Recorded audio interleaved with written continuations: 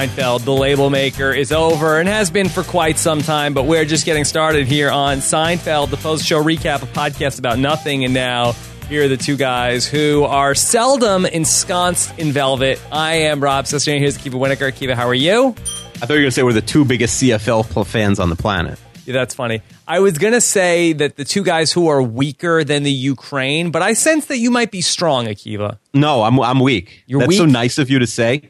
When I was a kid, I was like stronger than people would think. Mm-hmm. But you know, I have like very short legs. I feel like I have a lot of arm strength for someone who does nothing. Like I could lift something heavy, but I would lose in a fight to anyone. Right, like when Jerry described George as he's strong, he could pick this thing up over his head without even thinking about it. Like, I feel like that you might have that power. Maybe. I can lift more than... I've never lifted, like, real weights, but I can carry heavy things. But I'm not, like, strong, I feel like, means you could beat people up. I can't beat anybody up. Okay. All right, here we are to talk about Seinfeld's 98th episode. Is that correct, Akiva? Yeah, that's correct. 2 away from 100. We're firmly in 1995.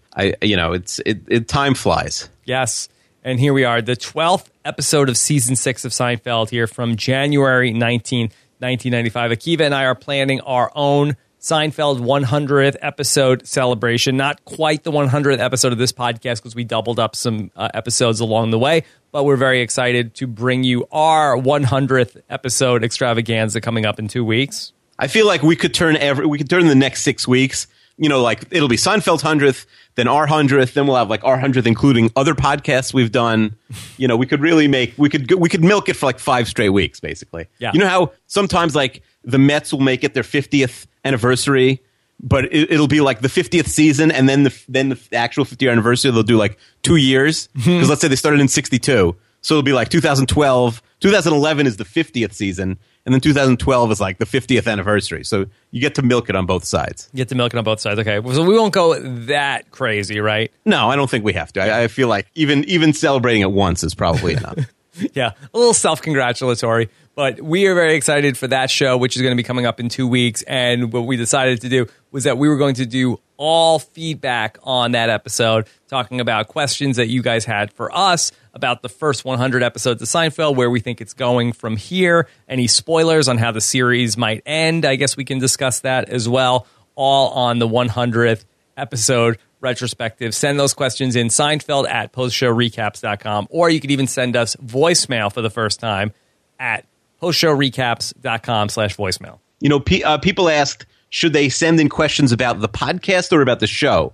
And I said preferably the show, but either one is fine. Either one is fine. I feel like the podcast might even be more fun. Yeah, for sure. Yeah, definitely. The more questions, the merrier. Yeah, so that'll be coming up for our 100th episode, and we'll see if we have any other things that we can throw into that show, and then resume with the episodes following. And we'll also discuss the 100 episode recap that Seinfeld did as well in that special. Yeah, I'm not sure how much time we'll need to dedicate to what the highlights are, but sometimes we get on tangents, so it could be hours. Who knows? Okay.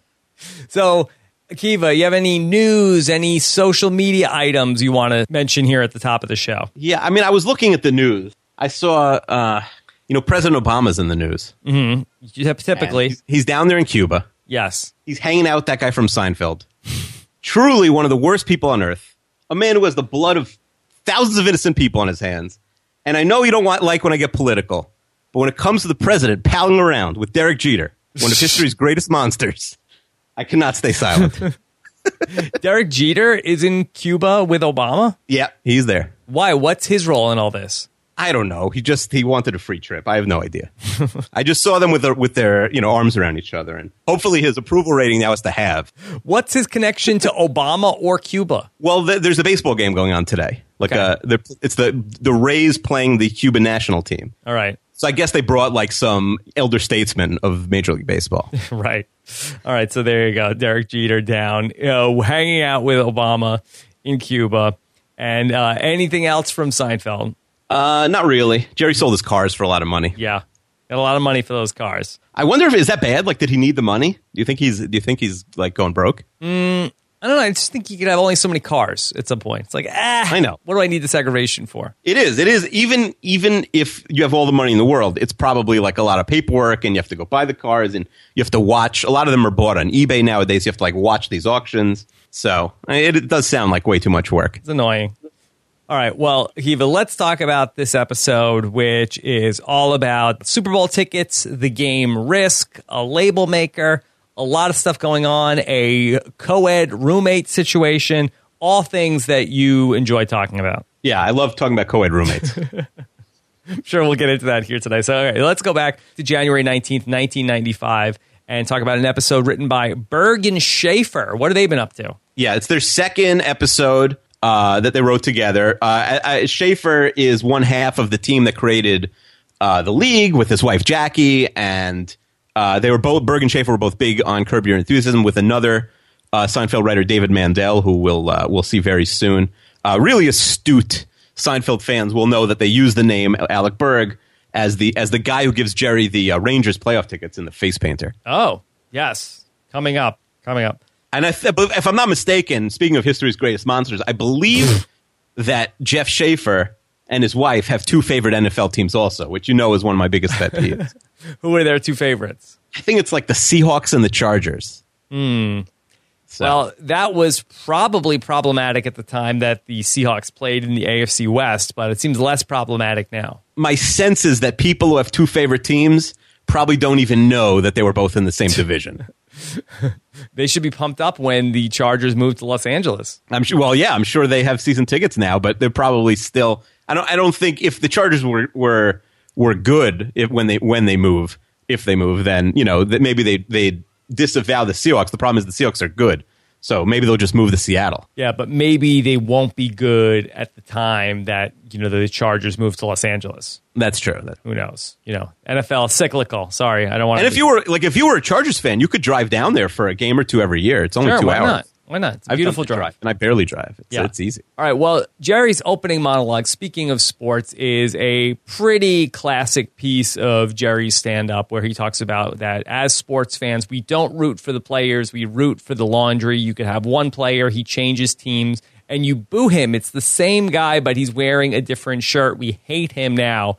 Akiva, this is pretty iconic stuff, right? Yeah, it's timeless. It's probably held up as well as any bit of stand-up in that it's so famous that people probably don't even realize it was from Jerry. Do they just say like rooting for laundry, when a player switches teams or when LeBron James does the decision or something like that. Mm-hmm. The decision meaning his decision to unfollow the Cleveland Cavaliers on Twitter. That was a big topic. But I think I agree. I totally agree with what he's saying. I could care less about any player on any of my teams the second they leave.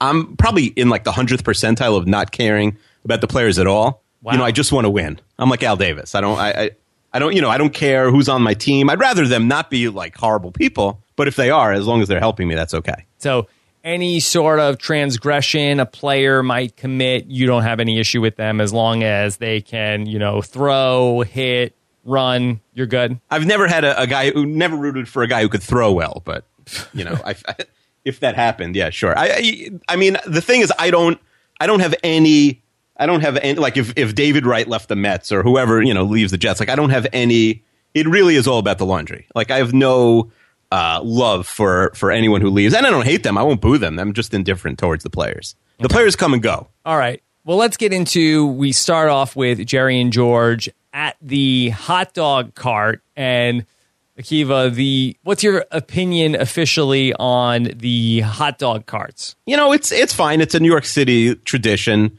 I don't have a problem with them. Are you asking? Hot dog cart? They have.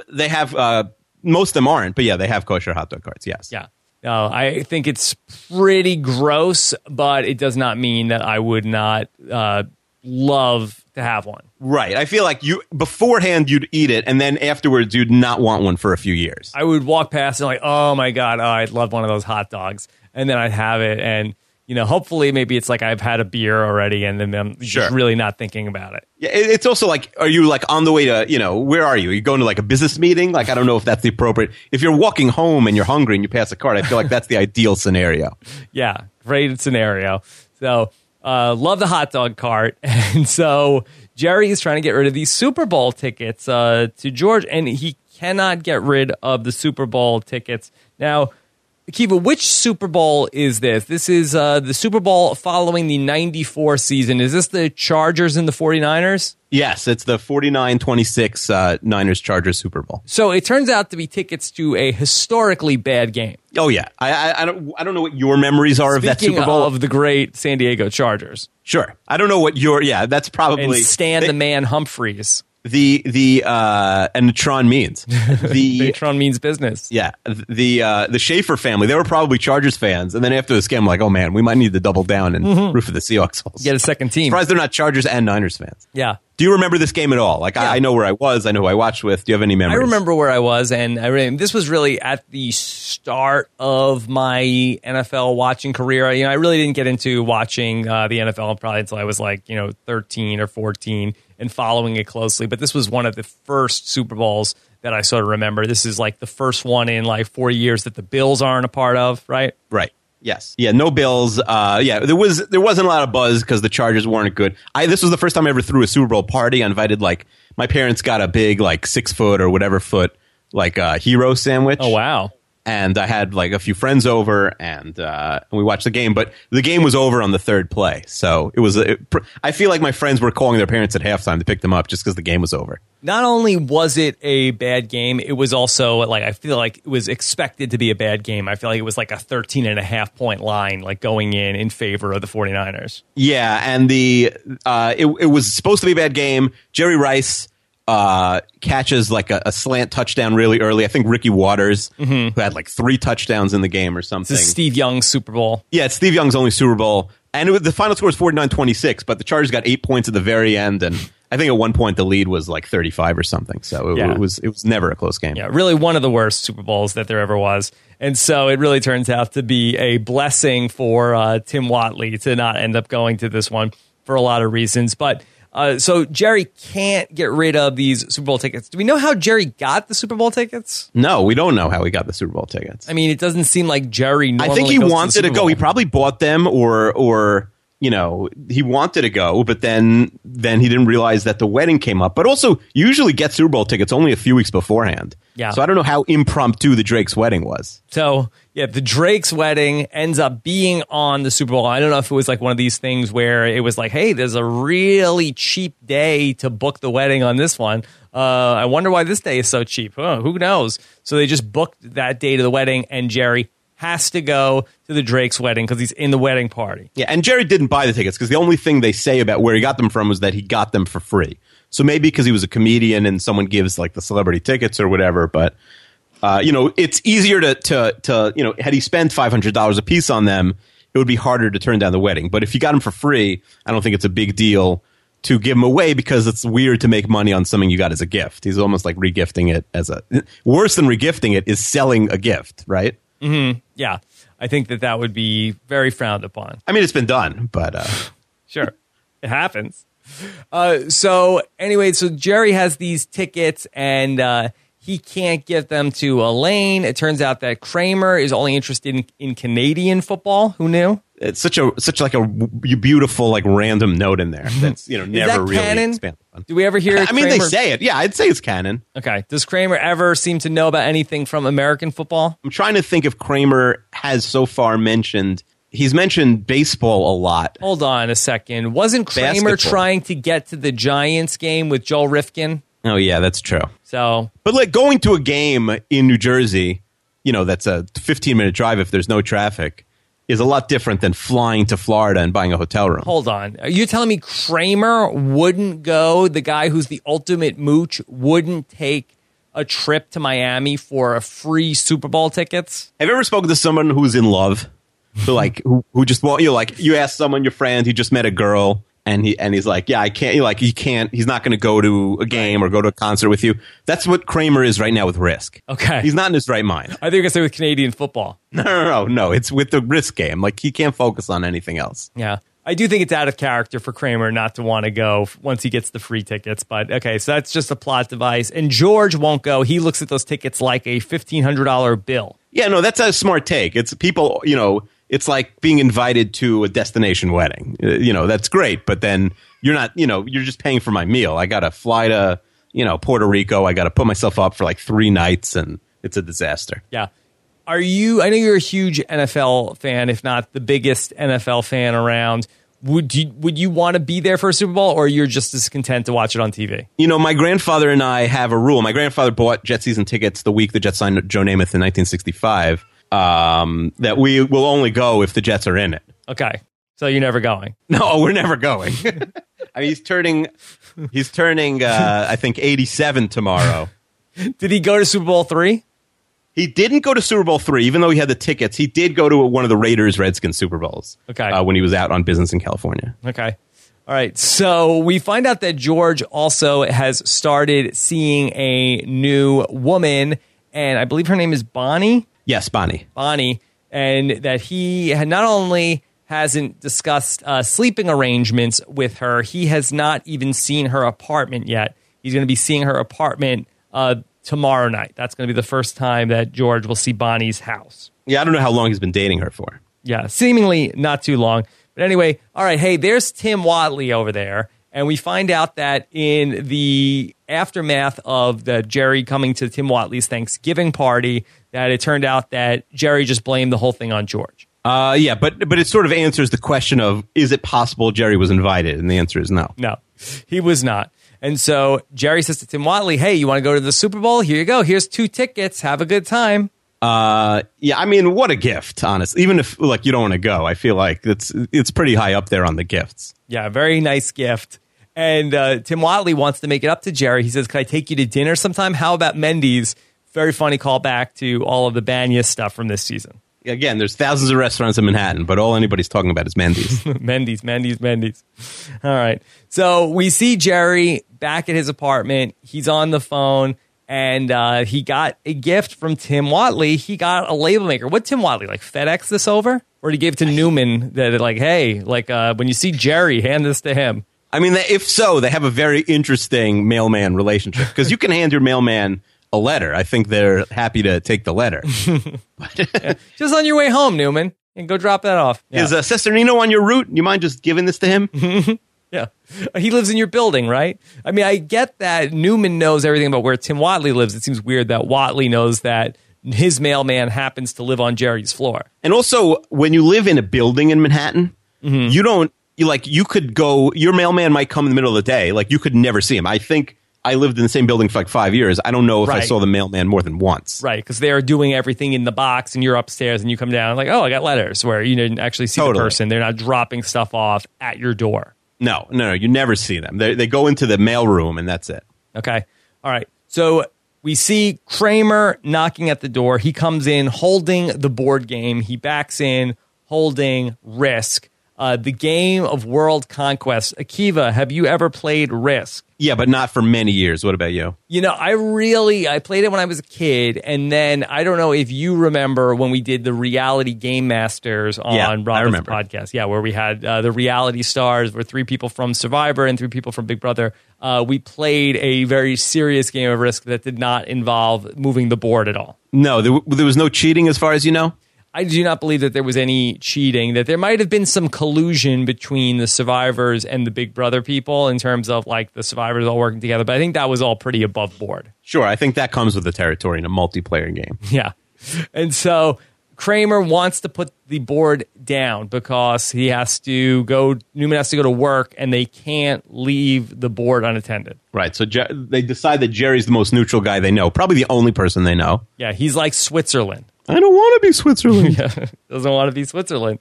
He doesn't want to be the neutral person. And, Newman says, hey, look, you could trust me. And Kramer's saying that you can't.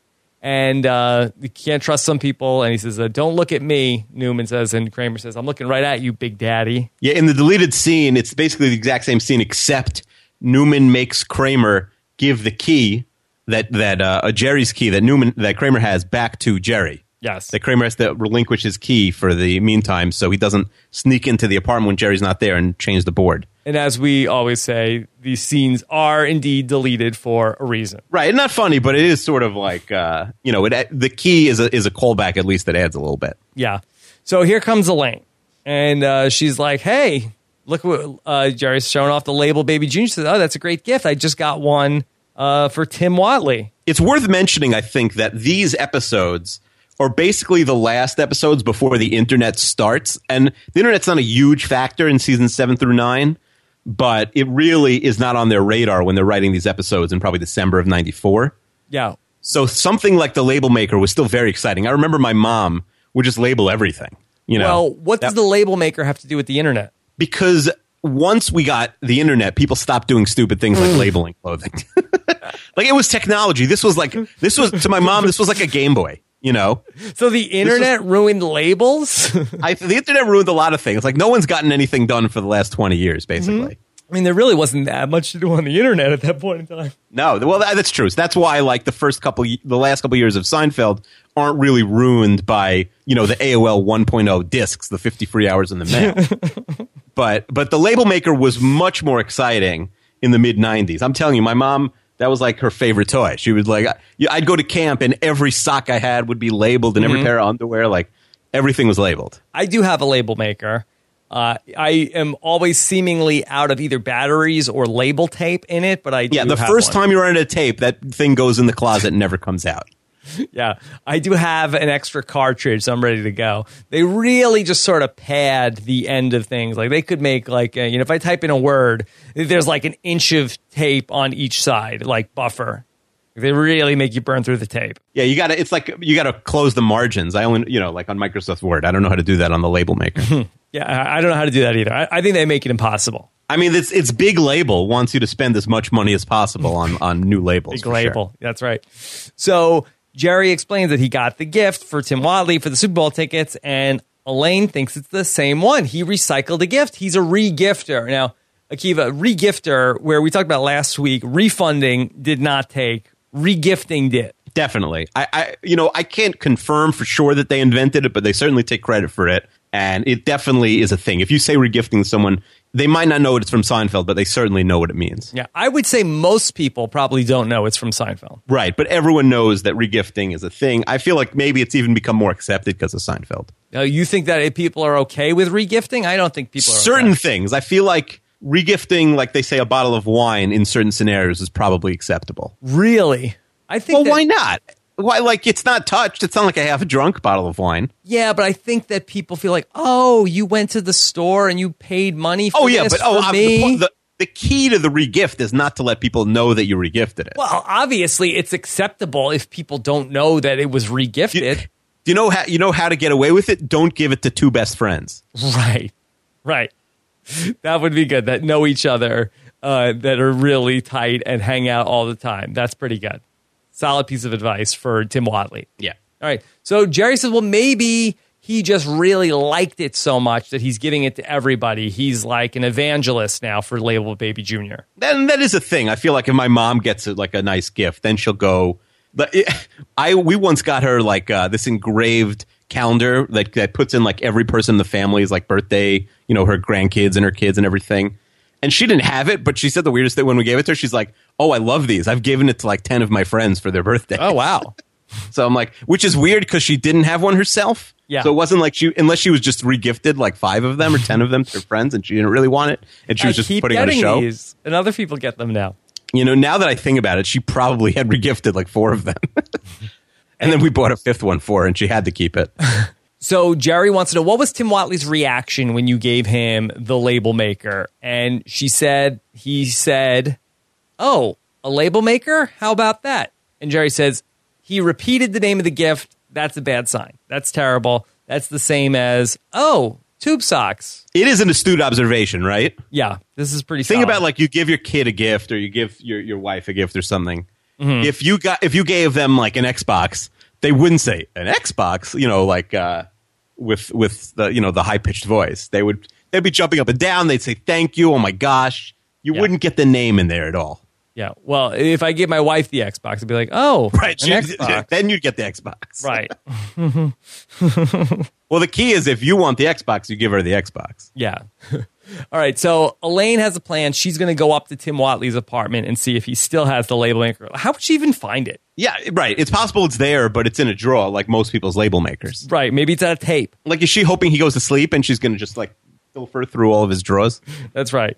All right, so we see George now at the apartment of Bonnie's for the first time. He's super impressed with Bonnie's house. He loves the couch. It's a velvet couch. If it was socially acceptable, he would be ensconced in velvet, hardwood floors. He is absolutely loving it at Bonnie's. Yeah, Bonnie's about as neutral of a character as we've had on the whole show. Yeah. There really doesn't seem to be anything wrong with Bonnie. She doesn't have a character trait other than she lives with Scott. No character trait. It seems like all these guests, they need to be a low talker or a high talker, or, you know, or the roommate is more attractive than them. They need one interesting thing about them, but they don't want to overload us with, you know, these characters who are going to be gone from our lives by the end of the episode. So yeah, Bonnie is there's nothing other than, like, she's, you know, perfectly fine and George kind of likes her. There's nothing wrong with her. There's really, yeah, she's straight down the middle. Yeah, she's just generic replacement level Seinfeld girlfriend. That's right. She's vanilla. I love vanilla, but for most people, vanilla. Yeah. And so we meet her roommate, Scott, who happens to look a lot like George. Yes, and later on in the series, we have a character who, like, is George's twin, who I think looks more like George. But yeah, this guy is pretty close to a George double. He may have been George's stand-in, for all I know. Yeah. And George is really surprised by this. He's like, oh, Scott's your roommate? And Bonnie says, no, I mentioned him. Like, nope, you didn't mention him. And she says, he's a great guy. You'll surely like him. I do like when people say, like, oh, I mentioned that. And it's something that would be so important to you that you know they would mention it. Do you know what I mean? Mm-hmm. I never said I had a boyfriend. Yeah, that's the thing. No, I would know if you said you had a boyfriend. Yes, we spent a extensive amount of time discussing that in terms of when George took out the waitress from Monk's with the manure.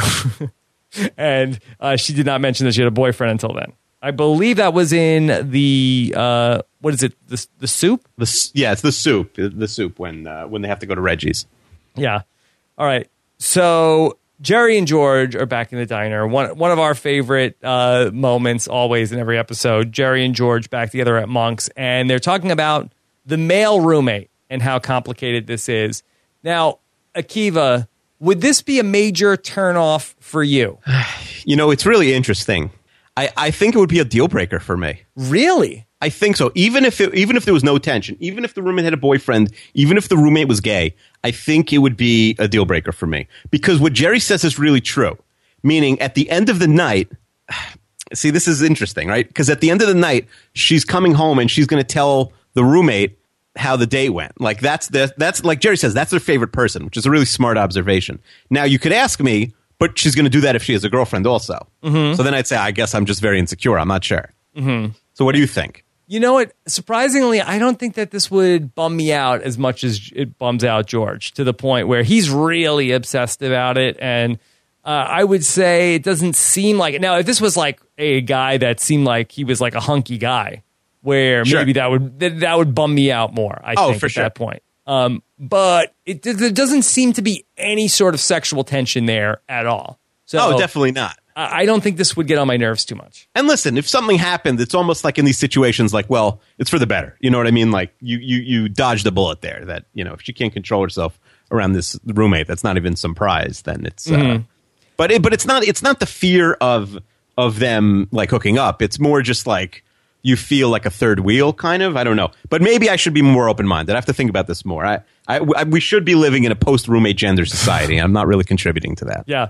I used to have a good friend from college, and then he ended up in some sort of like co-ed roommate situation with another girl that we mutually knew through college or from college, who actually was the ex-girlfriend of this other guy that we knew. Now, hold on. I'm getting a chart out. Yeah. Anyway, it's not really important. There was a guy that I went to college with, and there was this other girl that we went to college with, and they ended up becoming roommates after college. And they both had graduated, and they were both lived near Syracuse, and they were roommates together. And it just became like, it could go the other way too, where it just became so toxic of a situation between the two people. Like, if they don't end up hooking up, like chances are eventually they end up just like really hating each other, and it ends up being like a very negative situation. Yeah, I mean, this is maybe like beyond the scope of this conversation and this podcast right now, but like how often, like it's a fun idea, but if you're going to room this person for a year or two, like you get married, how many of your opposite gender or whatever, like opposite gender that you're attracted to friends of yours, like how many female friends do you have from your high school and college and post college, and you maybe you're a bad example because you claim to have no male friends either, but right, like it seems like it's rare, it seems like it's hard to pull off, because what you need your wife you need to still get have stuff in common and get along with the girl. Then you need your wife to really like her, because if she doesn't, the girl's out right away. Mm-hmm. And then when she finds a fella, then you need him to really like you. So there's just so many balls in the air. No pun intended. It's like it's very hard to pull off. And I really believe in the inertia of relationships where, you're in any given relationship. Nothing is static. You're either moving closer together or you are moving further apart. And that is probably accelerated by, the proximity of you're around the person all the time. You're either like liking them more and more and more, or disliking them more and more and more. And if it's the thing where you're liking each other more and more and more, then again, eventually that will probably lead to some sort of like, should we pursue this romantically? And then the other way around, where you're in such close proximity, you end up, it's not going to work out. Right. And I would say if it's like a bigger roommate situation, like it's Manhattan and maybe there's like 4 bedrooms and there's 4 of you, 2 boys, 2 girls, that maybe is different than if it's just 2 of you. I think a big part of it is it a 2-bedroom, 1-bath, or is it a 2-bedroom, 2-bath apartment? Yeah, and I just think when I watch this episode also, like, I could never be the Scott. There's not a female on Earth, including my wife, my 2 daughters, my mother, my 3 sisters, who would ever want to live with me. So, in the same house. So I can't imagine someone who isn't totally forced by being related to me ever wanting to live in the same house as me. All right. So Jerry is also pretty dismissive of the idea of the male roommate.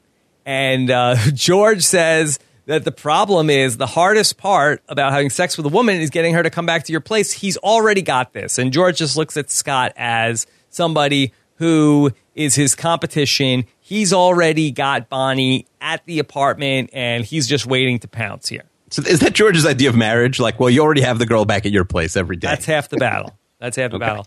And Jerry implies, says, well, maybe he's... and George says, very confidently he's not. And sticking with our football analogies, he's an eligible receiver. Yeah. I guess George asked. I don't know how else he knows. Seems like he knows. Anyway, so he had a lot of questions for Bonnie, I think. Maybe he drilled down in terms of that. Wait, but are you saying we didn't see all of his Bonnie questions? Because, we kind of established that when we're not watching the characters, they're generally at work or sleeping. I think that that's a pretty key scene for them not to show us, Rob. I think that maybe once Scott comes in, George might say, Scott, you have a girlfriend? Like, I think he probably is going to do some interrogating in that moment. Okay, so you mean he has Scott, so we don't need to see that. That's fair. Maybe. Anyway, so George says, look, he's probably getting that download from her after our dates, that he's the one that she's confiding in. And it's only a matter of time since they realize that, hey, we could be having sex. Yeah, that might happen. Yeah. George says in the wild or in captivity, you could just put 2 animals in the same cage and they'll reproduce. George knows a lot about science. Again, I don't think that is necessarily the case. Like, maybe it seems to be the case with George, where you put him in a room with a woman for long enough and eventually he will have sex. But I have not found this to be the case. Proximity is just the ultimate determining of who's hooking up. Well, for George, it is. You're right. If he's in an office, if he's under a desk, or it doesn't matter. It's going to happen for him. Yeah. All right. So the problem is that he's on the inside and George is on the outside. Who do you think's in the better spot? Yeah, it's definitely Scott. I agree. And I like how they get themselves so worked up of talking about this until finally Jerry's like, we'll take the check, please.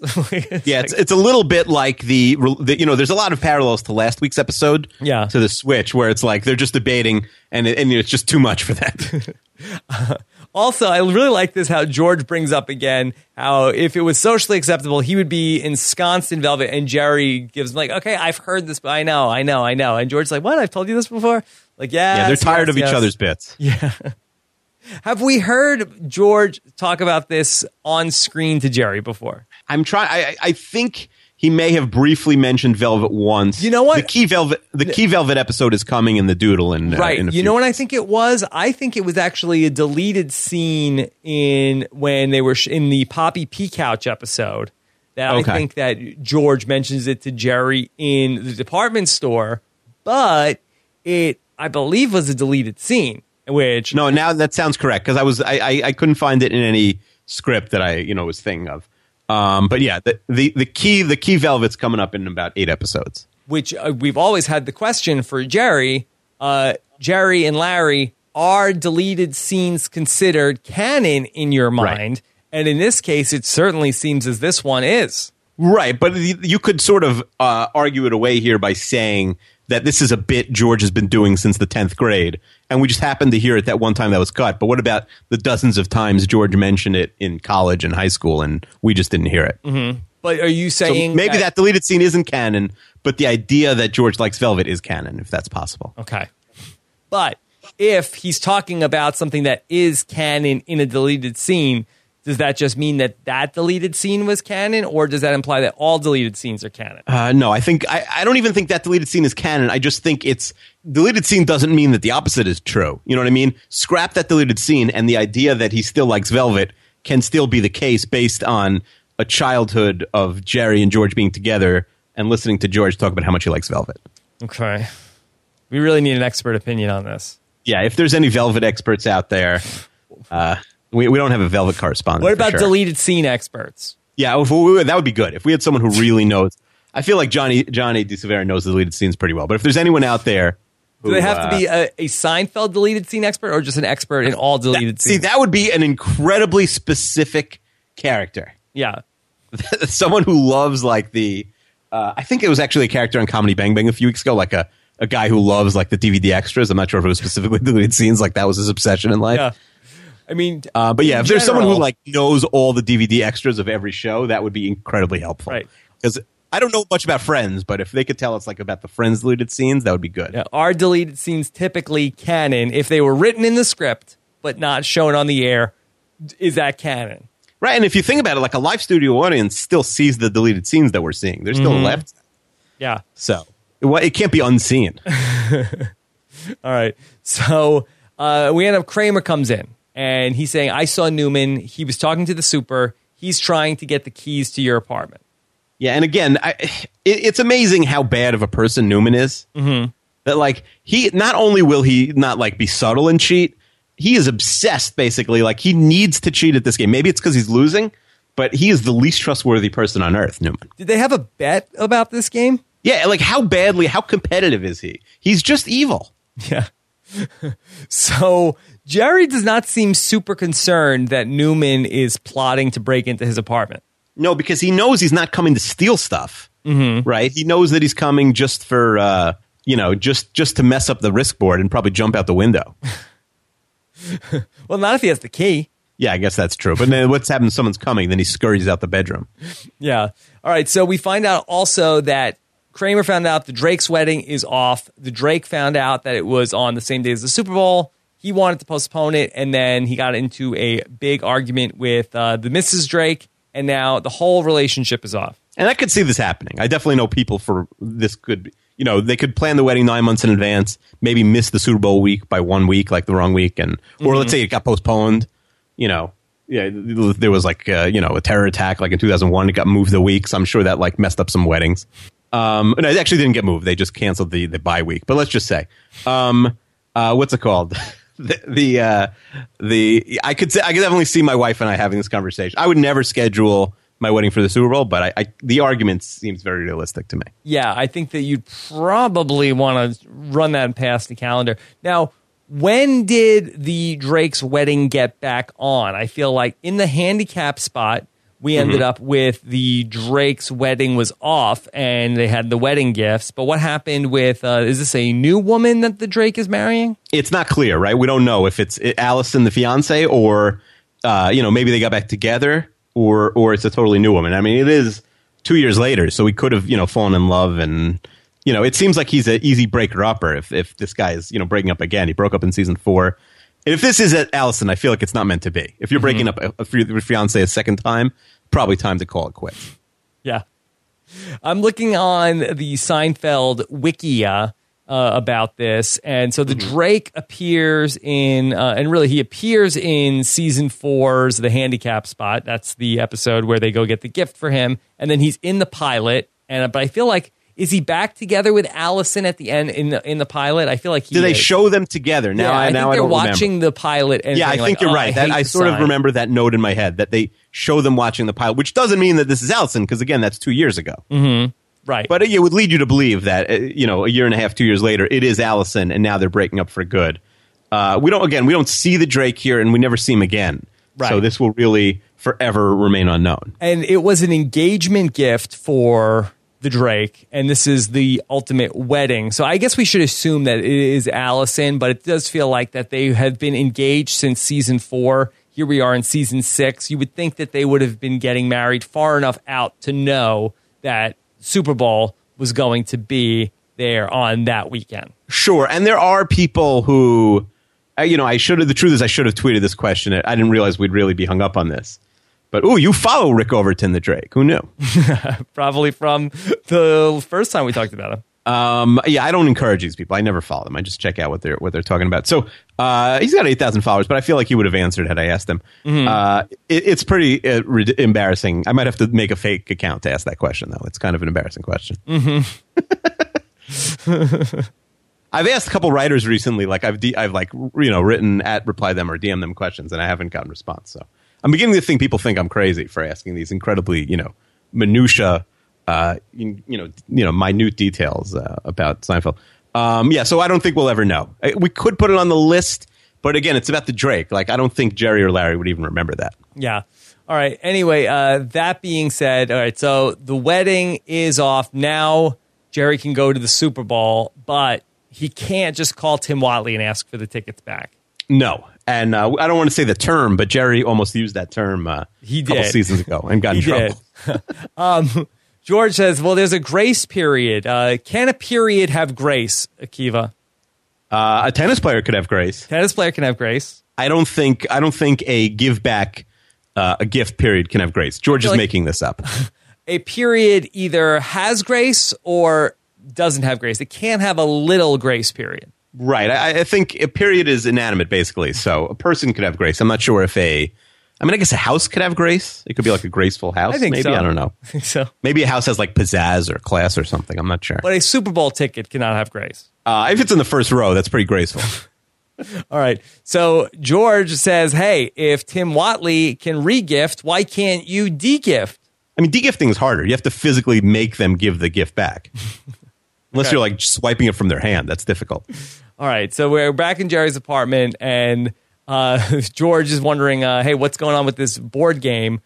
Jerry has a pretty funny line. He says, it's Risk. It's a game of world domination being played by two guys who can barely run their own lives. Yeah, classic line. A bunch of really memorable lines in this episode. Yeah. We find out that Tim Whatley has given the other ticket to Newman, his mailman. Who goes to the Super Bowl with their mailman? It's a good question that I believe is asked in this episode. But it's like, how many downloads? It is nice to do something for, like a random person, like to give someone like $100 tip on a $20 meal. Like, it makes you feel good and it makes the person happy. But like, it is just such an absurd thing. Like, you have to have no friends. Yeah, Tim Whatley had a lot of friends at his party. This isn't like the Jets are 2-13. There have been times like I don't sell my Jets tickets. So if the Jets are really bad, I'll just give the tickets away. They're not, they're my grandfather's, not mine. So it's not like I'm making money off them. So I'll just like post on Facebook, does anybody want to go? So I would, in theory, offer the mailman the tickets then. That would not be a problem. But the Super Bowl? Mm-hmm. That's kind of a different story. Yeah. And so there was all those people at that party also that Tim Whatley can't find anybody else to give the tickets to? Yeah, he's got friends. I mean, maybe they're dentists who can't just take off work on no minute's notice. The thing we learned that the postal system is very lax with Newman's schedule. But Newman also, unless he's working out some kind of scam, has to pay for. I assume he's going to go with the cheapest hotel possible, like a hostel. But he still has to get. Maybe he's flying like 4 stopovers. On whatever Spirit Air was then. Yeah. But it's still probably 150. No, Super Bowl weekend's probably still $300 something. Right. Is there any sort of mail airplane that he could take down there? Oh, that's not bad. Maybe like a mailman could get on the mail plane much easier. Yeah, maybe. I wonder if that's a thing. I don't know. If we have any mailmen, we need to find out more about. Well, anyway. George, very quickly, you get the impression that he was just like telling Jerry what he wants to hear because he says, they're his tickets. Well, he could do what he wants with them, even though he was the person pushing him to like, hey, you've got a grace period. Yeah, there's no recourse there. They're in Whatley's hands. Yeah. So George is going to go over to Bonnie's. He says that he's trying to find a way to switch places with that guy. He says this is like a Siegfried and Roy trick. They switch places a lot? I think they're like magicians. I think illusionists. I think that's sort of what they're going for. Okay. All right. So then Newman tries to come in. There's a bit of physical comedy where Jerry's trying to force the door shut. Newman ends up squeezing in. He wants to shoot the breeze, he says, but it's obvious he just wants to mess with the risk game. I'm surprised whenever someone does something like physical to Newman, he doesn't yell that it's like a federal offense. Because like assaulting a mailman is a federal offense. Granted, he's off duty, but who knows? Maybe Newman's on duty. We've seen how he works. He like leaves the mail around for days. Well, Newman tells Jerry, hey, if you watch the Super Bowl, you'll see me. I'll be on the 40-yard line. Newman is he's I don't even know if the word is passive aggressive, but he's really great at like sneaking in these like little I guess he's passive aggressive. Yeah. And so this is when Jerry finds out that Newman has the ticket, not when Tim Whatley was on the phone. I misspoke earlier, but we find out that, hey, this is my ticket. And Newman says, well, you could have saved time and given it directly to me. Yeah. I mean, again, Whatley, he must have asked 100 people before Newman. Maybe. All right. So now we end up seeing George back at Bonnie's house, and now he's starting to get all possessive about her. And she doesn't really get too turned off by this. He's asking a lot of questions, wants to know about when you come out of the shower, how tightly do you cinch your robe? He wants to know what's the massage situation here. Yeah, I mean, these are all good questions. I don't know if like they're appropriate for, I don't know where the stage of the relationship's at, but, and it's also saying like, I don't trust you. But again, like you said, she doesn't care at all. He's asking, she's totally down the middle, like Switzerland about it. Mm-hmm. But yeah, they're interesting questions. Yeah. And I would like to know the answer to some of them. I guess so. Again, I think a lot of this comes down to, is there only one bathroom? I think that by this scene, I think that implies that there is. George says, I'll tell you what's wrong with this. You're a grown woman with a male roommate. This is unnatural. It's an abomination. And then Scott comes in. Scott! And he's going to go in the bathroom and take a shower. She says, okay, just throw my bras out of the way. And again, we know how the Seinfeld men feel about seeing bras. It's very sexual for them. Yes, and it really locks down the fact that there's one bathroom in this situation. Mm-hmm. Maybe there's like a half bathroom, but that's pretty even rare for like an Upper West Side apartment like that. Yeah. So we see Tim Whatley and Elaine. They had gone out for coffee, and then Elaine says to Tim Whatley, hey, aren't you going to invite me upstairs? And Tim Whatley's like, you want to go upstairs? She's like, I would love to go upstairs. And he's like, boy, Elaine, you are something else. No one could put a label on you, huh? That's a little bit forced, the label joke. Don't you think this is too innocent of Elaine? Like, Elaine knows what going upstairs means. Right. I mean, especially considering that she had a big crush on Tim Whatley in the last Tim Whatley episode, which ended up getting ruined by the fact that she couldn't hear anything. And then he was going to ask her out for New Year's. And then he didn't because that she said that she wasn't interested because she couldn't hear. She thought he was asking like, hey, do you want a chip or whatever? And so, I mean, here we are. It's only now, mid-January. They were going to go out for New Year's. Somehow she's also had dental work done by Tim Whatley recently. So I don't know why Elaine is so against the idea of going on a date with Tim Whatley or at least, pursuing this relationship. Yeah, it's interesting. And there's a lot of, like you said, there's a lot of miscommunication. That's almost like their love language, miscommunication. Right. Between Elaine and Whatley. And it's also interesting if you watch the inside look, Julia Louis-Dreyfus talks about how sick she was during this scene. Mm-hmm. So you could tell if you watch it closely, you could tell she's very red. And it's also cold outside. Where, I'm sure when they're filming it, it's got to be winter already. Yeah. So it's they're certainly dressed in winter clothes, and you could tell she doesn't look great. And she has to kiss Watley, and Bryan Cranston claims he got a cold after the kiss. Well, they kiss in the second scene, but that actually where she's about to cry, I think that plays a lot better. Where she's so nasal. That's the scene they show. I actually didn't. You'd have to. I mean, they shoot these in a very short span of time, so she's probably sick in both scenes, but. Definitely in the second scene, she looks really red. Okay. So we end up seeing George and Jerry talking the next day at the coffee shop. And again, they can't believe Tim Watley's going to the Super Bowl with Newman. He's his mailman who goes anywhere with Newman. George says, well, he's merry. Would you classify Newman as being merry? I think when he meets the right person, as a first impression, he can be merry. I understand what they're saying. Yeah, he's almost giddy sometimes. Yeah. He gets excited. It's usually about, plots and schemes, but he can get, he does pretty well with the ladies. Like, I do think he has a little bit of charm the first time you meet him that wears off for most people fast. I can see that. All right. So we see now Elaine coming in. Hey, guess what? She's going to go to the Super Bowl with Tim Watley. And I think Elaine hates football, so that's a little surprising. Yeah, well, she's there for the spectacle of it all to go down there for the 94 season finale between the Chargers and the 49ers. I mean, she's probably a Indianapolis Colts fan because she grew up in Baltimore, where the Colts were still there. Knowing Elaine, I can't believe that she would follow the Colts once they left Baltimore. I think that she would feel like, you left Baltimore, you're dead to us. I think at this point, she would be very excited about the possibility of and the rumors of the Cleveland Browns coming to Baltimore. Right. Or what about the Ravens start playing the next year.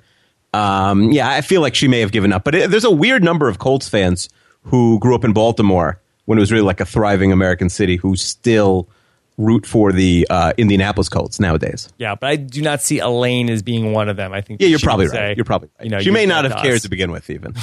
Right. So anyway, now Elaine has the other Tim Watley ticket, and she says, yeah, it was totally out of the blue. She went upstairs to go to look for the label maker, and she didn't say she had to use the bathroom. She just said, hey, do you want to go upstairs? And both the guys are incredulous. Like, of course, don't you know what that means? Go upstairs? Yeah, and how lucky was she that, that he gets this call, or how unlucky is Watley? That he thinks that she's coming upstairs and that he has this, like, it's a dental emergency. I'm not knocking dentists, but what happens if you just don't answer your phone? Like let's say you were sleeping. Couldn't you say Elaine is unlucky too? She said the last time we saw her, she had a big crush on Tim Watley. Yeah, but she thought she was going up there for something else. So this could have, this could have been, it could have been like a big situation. And again, everything that happens between them is just a huge misunderstanding. So I feel like nothing good could have come out of whatever happened upstairs. Okay. And Elaine says, oh, you mean just because I asked him to go upstairs, he thinks he's going downtown? Again, it seems odd that Elaine would not understand this shorthand. It's almost impossible, but maybe because she's sick, she's sort of out of it. And I think that's possible. But I don't think Elaine is sick. I think Julia Louis-Dreyfus is sick. Oh, so you're saying Elaine is not sick? I feel like it carries over a little bit. Maybe it was a line in the script, but you forgot to say it. I don't think Elaine is sick. I don't think anything in the script implies that she's sick, and I don't think that part of that she might get Tim Watley sick. That's not part of the plot. I guess. Now we're sort of like blurring the lines between what's real and fake, and my head is hurting. I mean, Julia Louis-Dreyfus was pregnant at one point in the series. Elaine wasn't pregnant. That's true. That's a good point. Yeah. But maybe she was. I don't know. We know. Fine. I'm not going to go any further than that. That being said, I think that Elaine, you would think at least might initially misspeak and say, hey, do you want to go upstairs? And you're like, oh, Elaine, like nobody could put a label on you. You would think that she might at least say, like, hold on, bucko, we're just going upstairs. Like, we're not going downtown also. Right. It's weird that she used the phrase downtown, which I don't think is repeated again during the series or again in human history. Yes. But I think I feel like it would mean it's something a little different, but sure. Yeah, maybe. Right. I feel like as a general term, it's a weird expression. Mm-hmm. It's someone who's single. Try it in a bar. Tell us how it goes.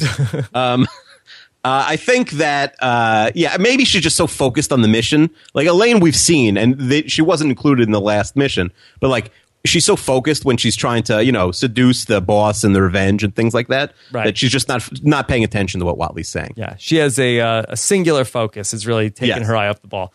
All right, so Jerry says, I don't trust this guy. He re-gifted, he de-gifted, and now he's using an upstairs invite as a springboard to a Super Bowl sex romp. Yeah, but which, by the way, would have been the greatest television episode name of all time if they just called this the Super Bowl sex romp. Yeah, huge numbers, Super Bowl type numbers, I think, for that. Yeah, I mean, I don't know how much they played up the episode names, except for the channel 14, right? Mm-hmm. That like you'd see like, oh, Seinfeld's on and it's the Super Bowl sex romp. That I feel like the ratings would be up a tick. All right, so Jerry is heading into his apartment. Kramer stops him. He's been watching through the peephole. And he is waiting to see what's going on. But Newman, who I think is acting very strange as he's breaking into Jerry's apartment, he's climbed down from the fire escape and he knocks over, a bunch of CDs? Yeah, and it's also, I like the peephole coming up here because they're just saving it for, it's like Chekhov's peephole when they do the reverse peephole in season 9. So they see that Newman has been in the apartment, and then he runs up the fire escape and runs out. A glancing shot of Jerry's bedroom also. Yes, rare, for them to be standing up in it. Like, he's in bed a lot, but for them to be standing up is rare. All the running Wayne Knight does in this episode is fantastic also. Yeah, they talk about that in the inside look and talk about how light on his toes he is. Yeah, he is kind of limber for a hefty guy. Yeah. All right, so we see Elaine and Tim Whatley now in a cab, and Elaine tells Tim Whatley how she has Super Bowl fever, so maybe she is sick. Oh, that's a good point. Yeah, and so she wants to know where they're staying. He says the Ambassador, and she wants to know about the sleeping arrangements there. And Elaine wants to know, are there going to be a couple of beds there? Are there going to be 2 beds there? So Tim Whatley is sort of getting the message here that Elaine is not into a Super Bowl sex romp. Right. I mean, and Whatley really here, it's like, even if he should be maybe disappointed that Elaine is asking for 2 beds, but I don't think it's a deal breaker. I don't think, they just started getting to know each other. Who knows? You go to the Super Bowl and who knows what happens. I feel like take your chances, Whatley. Mm-hmm. How is it better than just giving your ticket to Newman? Right. I guess he feels like, if I have to go there and go be with Newman, maybe it's not even worth it. Yeah, the 2 beds. But I feel like, the 2 beds is the, it's. I don't know if it's a deal breaker. Mm-hmm. Yeah. Well, Tim Whatley, he is not into this anymore. Anyway, so we end up with George going to Bonnie's apartment. He's brought a cactus, and he jokes that they don't need water. You don't have to take it to the bathroom. But we see that Scott is packing up cardboard boxes. Scott is moving out. Yeah, so he really won the face-off here, the George lookalike face-off. He really did.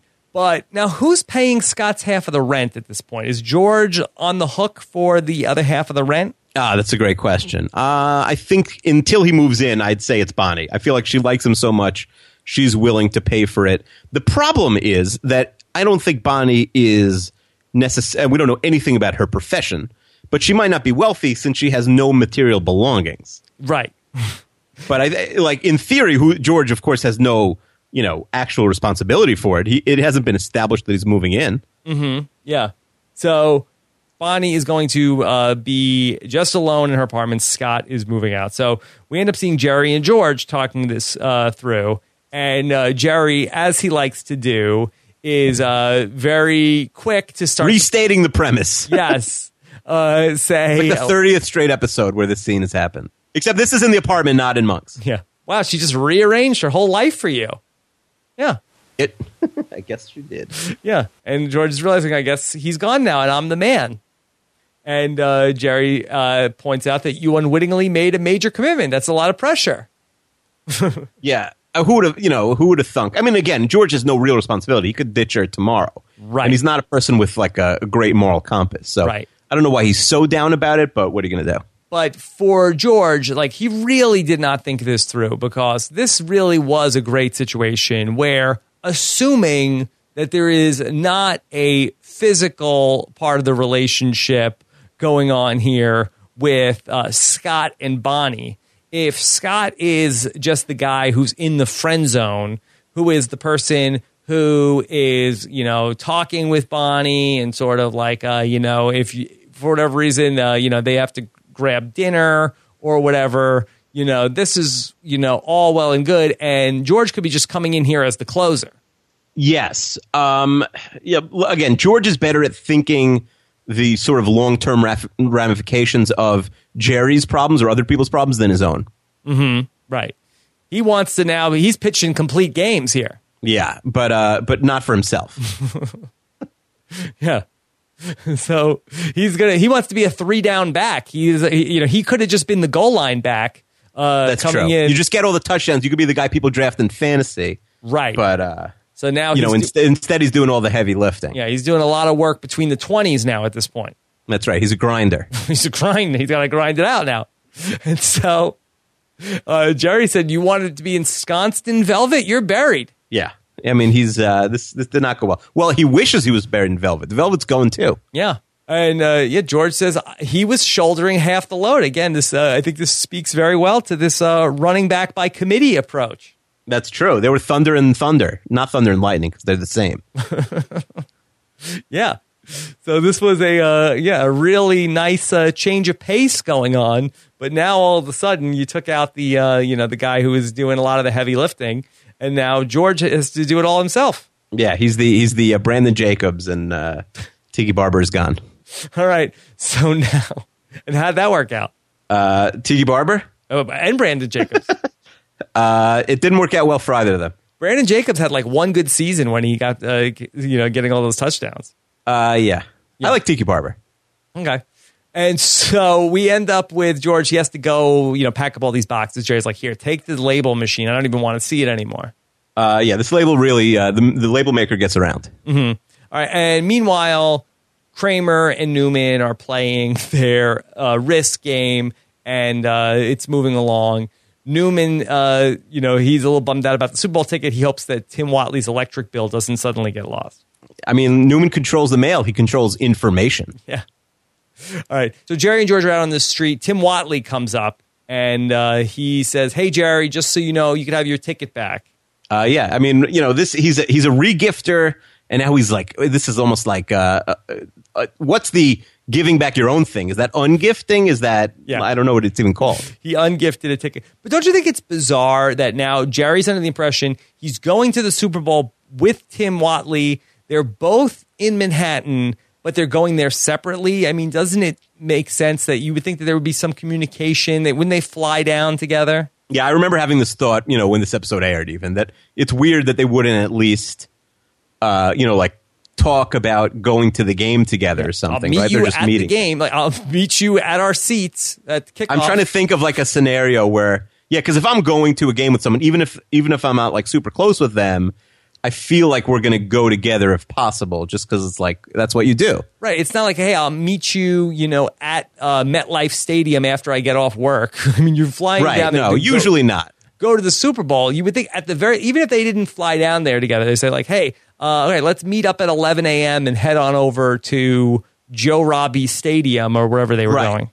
Yeah, they were going to Joe Robbie. But I think what also like, they're only going for a night. I feel like it would be reasonable for them to share a hotel room, which we've seen Jerry's willing to do. It's only one bed. Well, I'm sure you could get I guess it's tough to get a hotel. Right. So you're saying he has the ambassador, so now Jerry's got to find his own place to stay? I guess so. Well, what are they going to do? Get a cot? Yeah, I guess he's got, he's really out of luck. He's probably going to have to sleep on like some cot or share the bed with Watley. So Jerry didn't get a hotel room. He's staying down in Del Boca Vista, going to see his good parents. Point. That's like an hour drive. Yeah. Right, it's an hour drive. Watley's coming in from the ambassador. Jerry's just going to drive straight to the game. And I'm done not thinking of that because I've done that too. I've just gone to Florida for events like that and just stayed by my mother-in-law. So. All right. That makes sense.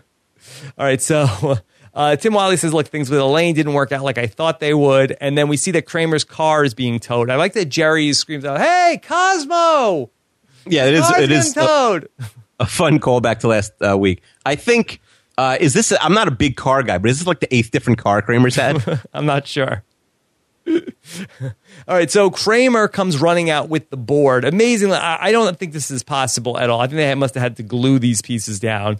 No way. Well, do you think the show glued it down, or do you think Kramer and Newman are so uptight that they glued the pieces down? I think the show had to. I don't think there's any possible way. What if Kramer and Newman went so nuts that they were like, the only way to do this if we could glue it down and like mark every piece? I guess so, but that doesn't seem like they're talking about that in this episode. No, they would have mentioned it. It doesn't. If it didn't happen, then on screen it didn't happen. Right. Unless you had like some like Velcro version of Risk that would help, but still you could move the pieces around. But there's just no way you could carry the board the way that Michael Richards is carrying the board and not lose all the pieces. No, he's running at full speed with a board of tiny pieces. Right. Even that, like the pieces would jostle and move from one country to the next. Like it would. There was definitely jostling going on. Yeah, you'd be better off just leaving it with Newman. No, I don't know about that. Just leave it on the table. Newman, come with me. Yeah, drag him out of there. Right. I mean, if Newman is with him, what was the danger? It was a bang bang play though. You really have to big plot hole. You really have to run out of there. You need Newman's slow. He's not trustworthy. It's not going to happen. All right. So we go back to Bonnie's apartment, and George walks in. All the stuff is gone. Yeah, it was all Scott's. It was all Scott's stuff. So, and this is a thing. Usually in a roommate situation, one roommate owns majority of the furniture. It's probably usually one roommate owns 100% or 90% of the furniture. Right. And so, one of them is a slacker, and the other one, if it was me, it would always be I was the guy who owned nothing. Mm-hmm. Sure. And the other person had brought the TV, the couch, whatever. All right. So this is a pretty iconic scene in this episode of Newman and Kramer on the subway. They are playing Risk, and it really looks as though from the look of the game board that Kramer's forces have completely surrounded Newman's forces, remaining forces, his armies, which are now located in the Ukraine. There is not a game of Risk that is played by a Seinfeld watcher in which this dialogue is not spoken. Yeah, it's like Rounders, in poker, right after Rounders became big. The people would quote all the dumb lines like "Don't splash the pot" and stuff like that. I will just like slow play whenever I want and stuff. Mm-hmm. So any game of Risk in the last 30 years has had a terrible Ukraine joke. Right. And so Kramer is talking about, the Ukraine. The Ukraine is feeble. The Ukraine is weak. It's time to put the hurt on the Ukraine. And the big Ukrainian guy says, I come from Ukraine. You say Ukraine weak? And they're like, hey, we're just playing a game here. And then he just smashes the board in half. Yeah, well, definitely the most famous line of the episode. Really a very famous Seinfeld line. Probably the most famous thing with the Ukraine. Mm-hmm. One of the most, maybe the reason the Ukraine is most well known in the United States, like to this day. Mm-hmm. Yeah. Like I know they were in the news last year, but I think in general, it's like the first thing.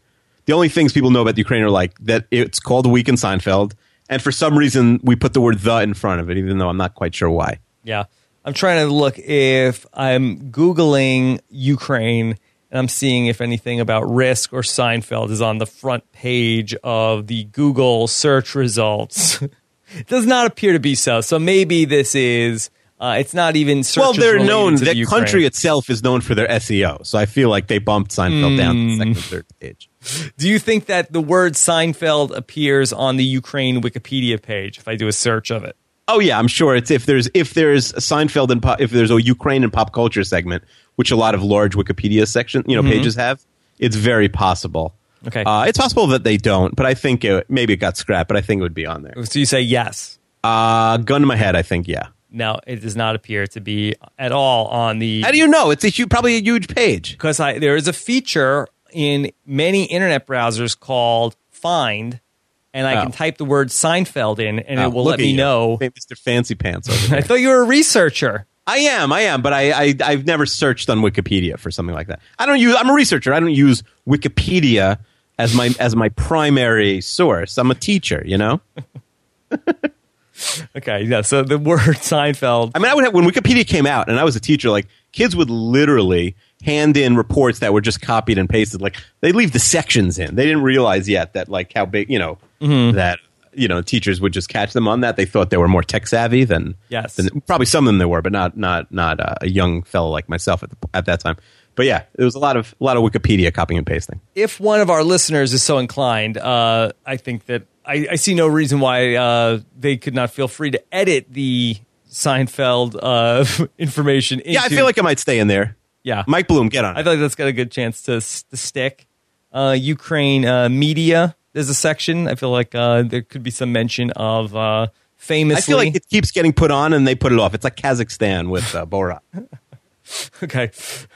All right, so the board gets smashed in half. I think they might have cut the board in half before the guy smashed it, because I don't think there's any way that that board splits in two based on the way he hit it. Yeah, thus ending the last game of Risk played in human history. On the subway, at least. Yeah, probably in general. When was the last time someone played a game of Risk? At least 2013, from my recollection. Nah, I'm kidding. Okay, but I you could probably play it online now also. Yeah, I think so. You could both be on your smartphone and sort of pause the game. All Probably right. even a dumb phone by this point. All right, so we see now Tim Whatley is approaching his building, and Elaine is standing right there, and she says, "Hey, don't worry, I didn't come to yell at you. I just came by to pick up my label maker." Yeah, she, it's I don't know. He's not expecting her, and I guess we get the answer to whether or not he still has the label maker. Right, and he does not, and he's like, "But you gave it to me." She's like, "But you gave me a ticket to the Super Bowl," and then. She knew it, but then there's sort of like an emotional scene. And again, this plays well for me, I think, because she's sick and she's already so nasally.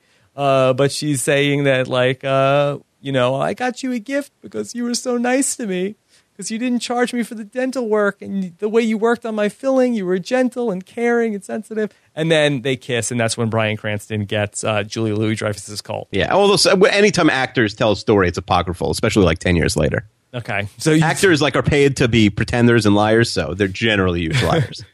I do have to say, also watching Cranston in these Seinfeld episodes again, that it's a very hunky Cranston. Yeah, he looks good.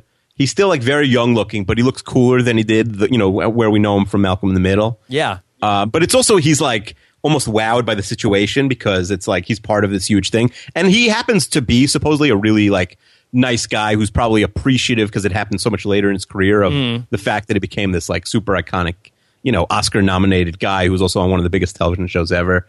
But it's here in that you almost feel it in these you couldn't get a guy like him now to do who was in 4 episodes of Seinfeld or 5 episodes of Seinfeld to sit down for the DVDs, Right, because the DVDs, I think they filmed most of this stuff. No, I know. I'm saying, but you couldn't get a guy of 2005. his stature now. I mean, you could probably get him, because I think he does things like that. He's been in a lot of very small things. He'll do small podcasts of random things just because he's a nice guy, and if you could ask him, he'll probably say yes. But he's almost happy to be there at this point. He's at a point of his career where it's yeah, that was probably one of my highlights. I was on Seinfeld for 5 episodes. Yeah, and so he seems like he's the best guy ever. Oh yeah, I've never heard a bad word about him. Yeah, okay, and maybe that means he's just a really good actor. And he put up with Aaron Paul for 6 years. He's got to be a saint. What, Aaron Paul's a pain in the ass? No, no, I don't think he's a bad guy. I just think he's a lot, probably. A lot to handle. He's a lot to handle. Yeah. Okay. So then we end up seeing a quick shot of the inside of the mail truck where the labels have fallen off. That I think I forgot to mention that Tim Whatley talked about how the label maker sucks, that all the labels fall off things. So does that make it better or worse that he regifted it? That knowing that it doesn't work and he's already used it? I think it makes it worse. It also looks really weird in terms of we see the labels peeling off, but it looks like the labels ended up getting glued on there. So maybe it was a case of that the labels suck. They don't stick to anything. They had to glue them on there, and the glue also that they had sucked. Maybe it's the same glue from, we'll see at the end of season 7. Yeah, maybe. Okay, so we end up seeing now a shot in the football stadium. Jerry's walking to his seats and ends up seeing Newman. Yeah, and it's a nightmare scenario where he's between Newman and a guy who's twice Newman's size. Yeah. And so Newman says, yeah, Tim Whatley couldn't make it. He's in love. Isn't that wonderful? Yeah. And so then we go back to George in Bonnie's apartment, and they have this little tiny TV, and they're going to sit on some towels, and Scott's going to come by. He can't track down his boxes. George has to come up with some way out of this scene. Yeah, and it's truly one of the saddest Super Bowl parties of all time that's about to happen. Yeah. They don't even have some guac, some chips, anything. I mean, is she basically destitute? I don't understand. I don't know. I think she just relied on Scott for everything. Yeah, probably. She's just not a grown-up. She's just kind of a baby who's never lived on her own. And so George ends up trying to come up with a way out of this, and he says to Bonnie, one of the great Seinfeld callbacks, I think, going back to last week's episode, he says, I'm not sure how you pronounce it or anything, but I believe it's menage a trois. And Bonnie's like, what? And then when Scott enters, she says, hey, remember what we talked about the other day? George is into it. Yeah, really a great sort of ending to this story. It took really a lot of guts for the writers to basically end 2 straight episodes with the same exact plot device, just used in the opposite way. So I you could say it's like an easy way out, but I give them a lot of credit. No, I think it's brilliant. Brilliant. It is. I do think that the shot of like the POV shot of George, at the end, I think I'm not sure how that holds up.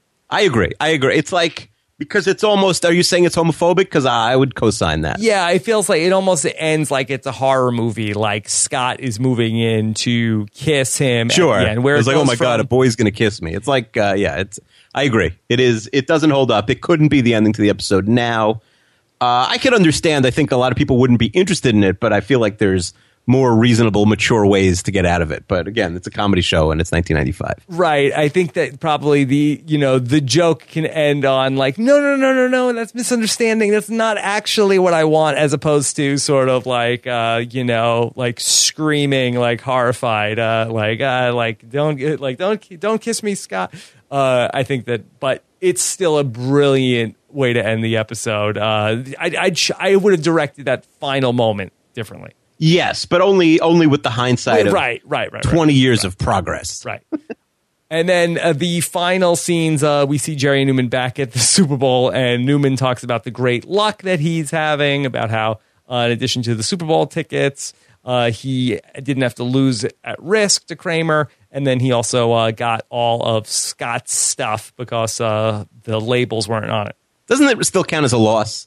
Like if you're down like 50-0 in a game, and it's like gets called with 2 minutes left, the other person has the knowledge that they destroyed you, even if it's not official. Well, I think that this is kind of like a thing that happens in PlayStation type Madden and things like that. What, did you ever do that, or do you ever have a friend that did that? Like, whoops, accidentally touched the reset button when I was down 34-10 in the fourth quarter. Yeah, it happens. And I think also people like that, they do it like these online gaming things because, I don't want this loss to be on my record, so they'll just like turn off their Xbox before the end of the game.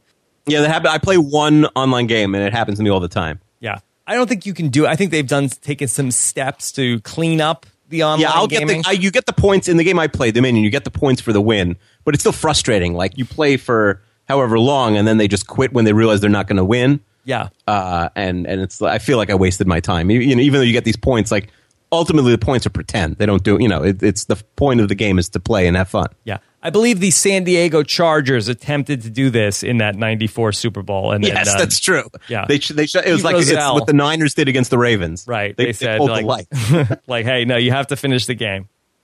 You can't just walk away. What would happen in the Super Bowl if it was like 38-10 in the third quarter, and then the lights go out? All right. So again, I feel like we're on such a roll here these last couple of weeks with these Seinfeld episodes that we've talked about. Another really strong episode. Yeah, none of them are like really considered like pantheon episodes, but all of them like very solid, underrated episodes. Yeah, I feel season 6 really moving up, and we're halfway through season 6 now with 12 out of 24, and really moving up in my mental rankings. Really, really strong. These last couple episodes. All right, so Akiva, in terms of things that would not hold up, do you want to talk about the logistics of moving a Super Bowl ticket in 2016 versus January of 1995? Yeah, I feel like he probably would have sold it on Craigslist. If you want to say he's like a wealthy celebrity and maybe he's not allowed to sell it because the person who gave it to him could get in trouble, I would buy that. So maybe you still do have to give it away, but that would be very simple because if you post it on a Facebook page or on Twitter, it would get snatched up in 2 seconds. You couldn't StubHub it? He could, but I don't think he's willing to sell it. Okay. You know what I mean? Like he got it for free and he's rich. So it might be like beneath him, or it might be a ticket that's. Remember when Mike Tice, the coach of the Vikings, a team that I ostensibly hate, right? It's gotten like almost fired for selling his Super Bowl tickets, and he was running a ring of Super Bowl ticket selling. So I think the tickets that come from the league, you're not allowed to sell. Was he also on the sex boat, or he came in after the sex boat? No. I think he was not on the sex boat. I think he was just the coach then. Okay. I think it was Fred Smoot. But that was on his watch. They had the sex I think it was boat? on his watch. Yeah, but Chester could be our sex boat correspondent for next week. He would delight in writing us a long email about that. Sure. I believe I'm not sure how you pronounce it on the sex boat, but I believe it might have been called they might have been talking about some things that we've talked about the last couple episodes. Maybe. Also, what about the Risk game? How would that be different here in 2016? I feel like it would be first of all some like war of I'm going to sound really dumb because I don't know the names of the popular games now, but it would be some online shooting game or something. Mm-hmm. Right. That like it would be like Newman keeps shooting me, and in World of Warcraft or whatever. I really don't know what. So either the game would be played on some sort of digital device, or two, you could have just taken an iPhone picture of the board. And of course, away. Yes, you could take pictures to you don't even have to. If I don't know how many pieces, if it's like 500 pieces, you probably can't do this. But if it's only like 50 pieces, you could even like clean up the game as long as you took a picture and then put the pieces back on where they belong. What about regifting, de-gifting? Is there anything in terms of giving the gift to Tim Whatley? Would Elaine be able to track that any easier in 2016? I mean, I don't know. It depends on how receipts come into question, because a lot of times do you give a gift with a receipt if it's like a cheap gift like that? Right. Do you have a gift receipt? I guess so then it's like they could just return it if they don't like it. Like, he doesn't like this gift, he could bring it back to like Bed Bath & Beyond or whatever. Right. Like, could Jerry say, hey, this thing you gave me isn't working. Do you have the receipt so I could take it back? And it's a little tacky, but if you're close with someone, you could probably do that. Right. And he's like, oh, yeah, I lost it. I didn't hold on to it. Okay. Anything else from this episode before we get into letter grades? No, I mean, I think that's, there's a lot of things like that I don't know if anybody still buys cactuses. Right. I think also George could have done some due diligence on Bonnie's Facebook page. Sure, and in Scott's Facebook page, see what he's up to. So maybe he's up to some freaky stuff, and that's like a sign. Yeah. A sign to maybe not throw out the menage a trois at the end of the episode? Maybe, yeah. Okay. All right. So let's talk about our letter grades for each thing. Okay. Jerry's storyline here with the Super Bowl. I mean, I'll give it a B. I feel like it's fun to go to the Super Bowl as a sitcom. It's probably rare sort of ground to tread. And, and they're sort of like operating in real life more than any other show was willing to do. But there's no huge home run just from Jerry here, so I'm giving it a B. Yeah, I think that's probably fair. I think that you don't really remember, at least from the title of the episode, that's where this all goes to, where Jerry's trying to get to the Super Bowl or has Super Bowl tickets. So I'll say, sure, that's fine for a B. What about George? Yeah, it's it really pays off at the end. The Bonnie thing, it kind of like there's nothing memorable about Bonnie or Scott at all. But then so you're really relying on the home run to end the episode. Mm-hmm. But I will give it an A just because it's a home run. Yeah, no qualms there. Okay, what about Elaine and the chase of the Label Baby Jr.? Nothing really going on. I'll give it a C. It's not like some dud subplot.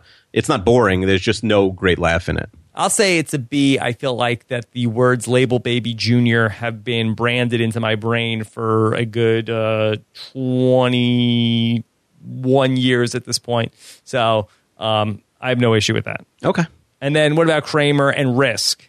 I feel like you have to give it an A just because the idea is funny. There's not like a ton of great moments, but then again, how it ends with Ukraine is weak is such an iconic moment that you have to. Kramer plus Newman here, they kind of have to be called together. But it's an A. All right. So I guess in terms of trying to predict where you're going to go with this, I'm wondering: is this a top 50 episode for Akiva? I feel like if I had to guess, I feel like somewhere between 40 and 50 in your rankings. No, it's not that high, and maybe I killed it just because. I mean, the truth is maybe I'm a little lower on it than I should be because there are some iconic moments, but I think as a whole the episode is fine. It's just one of these like solid but not spectacular episodes, Mm-hmm. So I think a lot of people wrote in love this episode. I do think most people are much higher on it than I am, but I have the label maker at 92. 92, that seems low. Yeah, I know most people will disagree, but low. Okay. Anyway, a fun episode to discuss. Of course, also fun to discuss every week are your emails. Seinfeld at postshowrecaps.com. Don't forget to get in your 100th episode emails as well. Seinfeld at postshowrecaps.com. And we got a good slew of emails once again from you guys. So let's jump right in. All right, let's start with Dan, the great benefactor of the Seinfeld podcast, raising so much money for charity with these supersized podcasts. The discussion surrounding Risk does bring up an important question.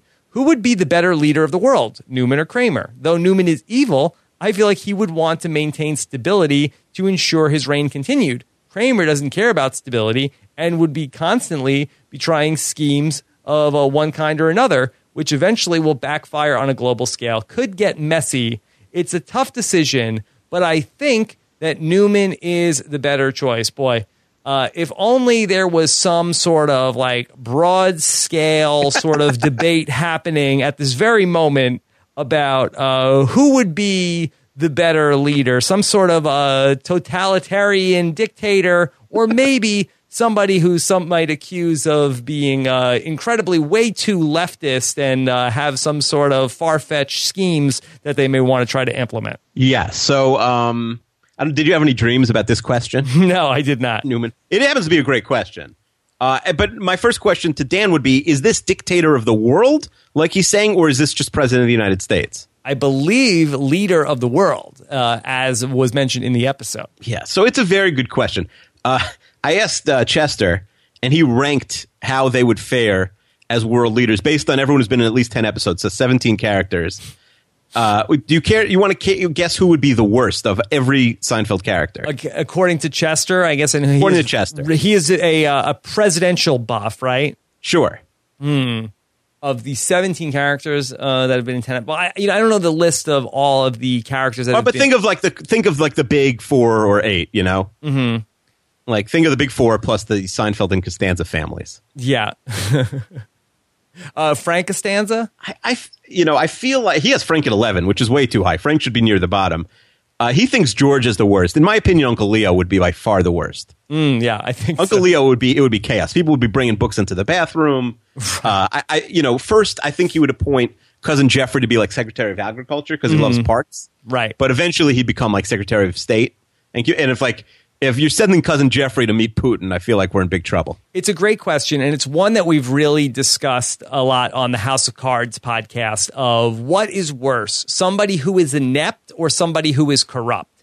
And I think that where somebody who's inept, just like the inmates are running the asylum, it's really just anarchy, whereas somebody who's corrupt, there's order, but it's to some nefarious purpose. But at least there's the appearance of, things are running as they should be to some degree. Yeah, and what's interesting, without getting too political, is if you're just the president of the United States, the powers can be limited to an extent where if you have very low expectations and you hire a couple of decent people in the right positions, like, Secretary of the Treasury and Secretary of Defense, you have the Army in place and you have the financial system in place. Like, there's only a president can screw up, but it's sort of limited. Like, he won't screw up the country like irrevocably if he has small eyes. But if you are a dictator type and you're trying to grab power and you're trying to make sort of big moves, right? Mm-hmm.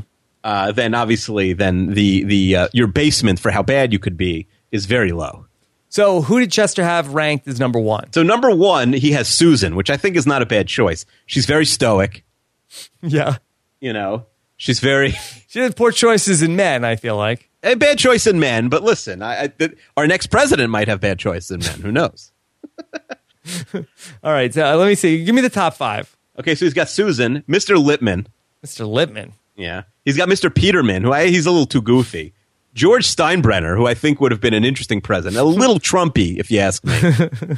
And Morty Seinfeld, who I feel like he would have reduced the budget to like $50 for the whole country, Morty Seinfeld. I think Elaine, and it's funny because she plays, I don't know if she's become president on Veep because I didn't watch the last season. Yeah. I think she maybe has, spoiler alert. Mm-hmm. But I think Elaine would be a pretty decent president. Mm-hmm.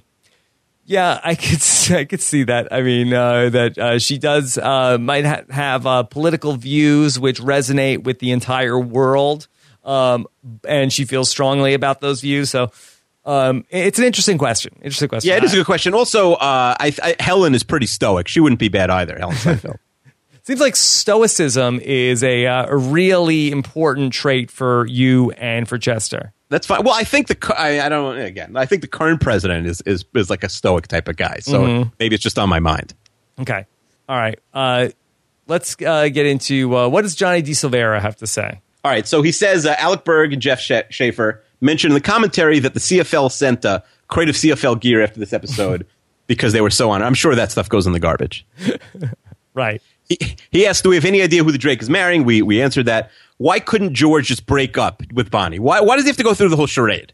George doesn't have any morals. We asked this a lot about George, right? Like, he will go through these crazy lengths when ultimately he only cares about himself. So why not just rip off the Band-Aid? Well, I think that he loves the apartment. I think the apartment is so great. But it's gone. Is so great. Once the furniture is gone, the apartment is just an empty space. Well, I think that at that point that she has turned her life upside down, where it would be hard for him to just say, you know what, I'm not comfortable with this anymore. You don't have furniture. We're through. He wants to know if we run more like Kramer or more like Newman. I think I waddle more like Newman at this point. I feel like you're built more like a Kramer. Probably. And then he says, moving forward, when we get up to the 100th episode, can I rank the top 10 cultural influences that Seinfeld has had on the world and pop culture? Okay. Well, that would be a big undertaking. Are you up for that? Yeah, maybe. People have already sent me a bunch of like top 10 type lists where I'm going to lose them all. I sort of have to make a list now, or a spreadsheet now, or I'm going to forget them all. But it's only from the first 100 episodes? Yeah, once I'm doing it, I feel like I got to go all 180. Yeah, okay. Because it's such an incomplete list. It's like, who cares if it's just the first 100? Okay. Craig from Vancouver says, this episode contains one of my favorite lines in all Seinfeld when Jerry says that Kramer doesn't want the Super Bowl tickets because he's only interested in Canadian football. Again, this is Craig from Vancouver, mind you. This was in the middle of the brief period of Canadian football's American expansion. Yeah, people forget that the CFL had like teams in Baltimore and I forget where else for a few years. That's kind of crazy. San Antonio, I think. Yeah. So Kramer stuck with it after all the American teams folded a year later. That'd be interesting to know. Okay. If he was a Baltimore fan, I hope he enjoyed them getting kicked in the butt by my BC Lions in the 94 Grey Cup. Still waiting for the CFL 32 fans in 32 days podcast by Akeem. Are there 32 CFL teams? No, I think there's 8. Okay. And 2 of them have the same nickname, which all makes the league irrelevant to start. I feel like 8 teams and 2 of them are named like the Lions or something like that. I feel like 8 teams in 8 days. I feel like you could bang that out pretty quick, though. Sure, but I feel like I'd need... I don't mind podcasting for free, but I feel like for the CFL, I'm getting paid or I'm not showing up. They'll send CFL gear to you if you mention them. That's true. I don't think I have a Toronto Argonauts hat from when I went to Toronto when I was like 7 years old, but I don't think I need any more CFL gear. Okay. Also, about the Devil's three-way, Craig wants to know, did George end up having it? This is the thing George should have confessed when the plane was going down in the finale. That is a term, the Devil's three-way. I've also heard of it as the Devil's triangle there. How do you anticipate or imagine this ultimately ended up working out? He either started crying or he ran out of the room. It didn't happen. Yeah, I don't think so. I think that George escaped that scenario. I think that he probably folded under the pressure and either came up with a bigger lie or was like I couldn't go through with it. I just said it because you have no furniture. I just wanted to get out of here. Yeah, he came clean, possibly. Yeah, it's possible. I think so. All right. Liz wants to know, first of all, she loves how they tie the stories together. We love that too. She says, it's interesting that Elaine wanted 2 different beds in Miami. I guess she didn't appreciate that the dentist was like presumptive enough to sort of make, like if it was, let's say Whatley says to Elaine, hey, do you want 1 bed or 2? Then maybe she's like, 1 is okay, whatever you want. But the fact that he was kind of like a creeper and did it himself, maybe that's what she didn't like, right? Yeah. Well, Jessica also builds on this and says that I had a hard time getting past the scene in the cab where Elaine was being so awkward and prudish towards Whatley about sharing a hotel room with him. I could kind of understand if her hesitation was related to the implied quid pro quo, but I couldn't because this is Elaine, who's always been portrayed as a woman entirely comfortable and unapologetic about her sexuality. Plus, she doesn't want to have sex with him. This is a guy she's been pursuing for a while, only with middling success. And suddenly, when the perfect circumstances present themselves, she totally pulls a 180 and shuts him down. I get they needed Elaine to convey some sort of anger or apprehension in light of the Label Baby Jr., but it came across as supremely lazy to subject her to drastic and noticeable deviation from her character in order to achieve something so inconsequential. Yeah. I mean, don't you think Elaine in general is the most inconsistent character? They sort of mold her. Like Kramer always has wacky schemes. Jerry's sort of straight down the middle, and George is kind of like evil, and Newman is super evil. Elaine sort of is molded to whatever's going on. She can be above the fray, or she could be, just as bad as all of them. Yeah. So we'll see. I think that, she got really upset, I think, about it. It was the point of it all. I think it's just about, that he assumed that he was going downtown. Okay. What about Lindsay, Akiva? Lindsay says, first, she thinks that I don't want to be a pirate. I don't want to be a pirate is the best I don't want to, but she likes I don't want to be Switzerland. She asks... Could be another list for Akiva. Oh, yeah. I think there's not too many. I think we've only had like 3 so far.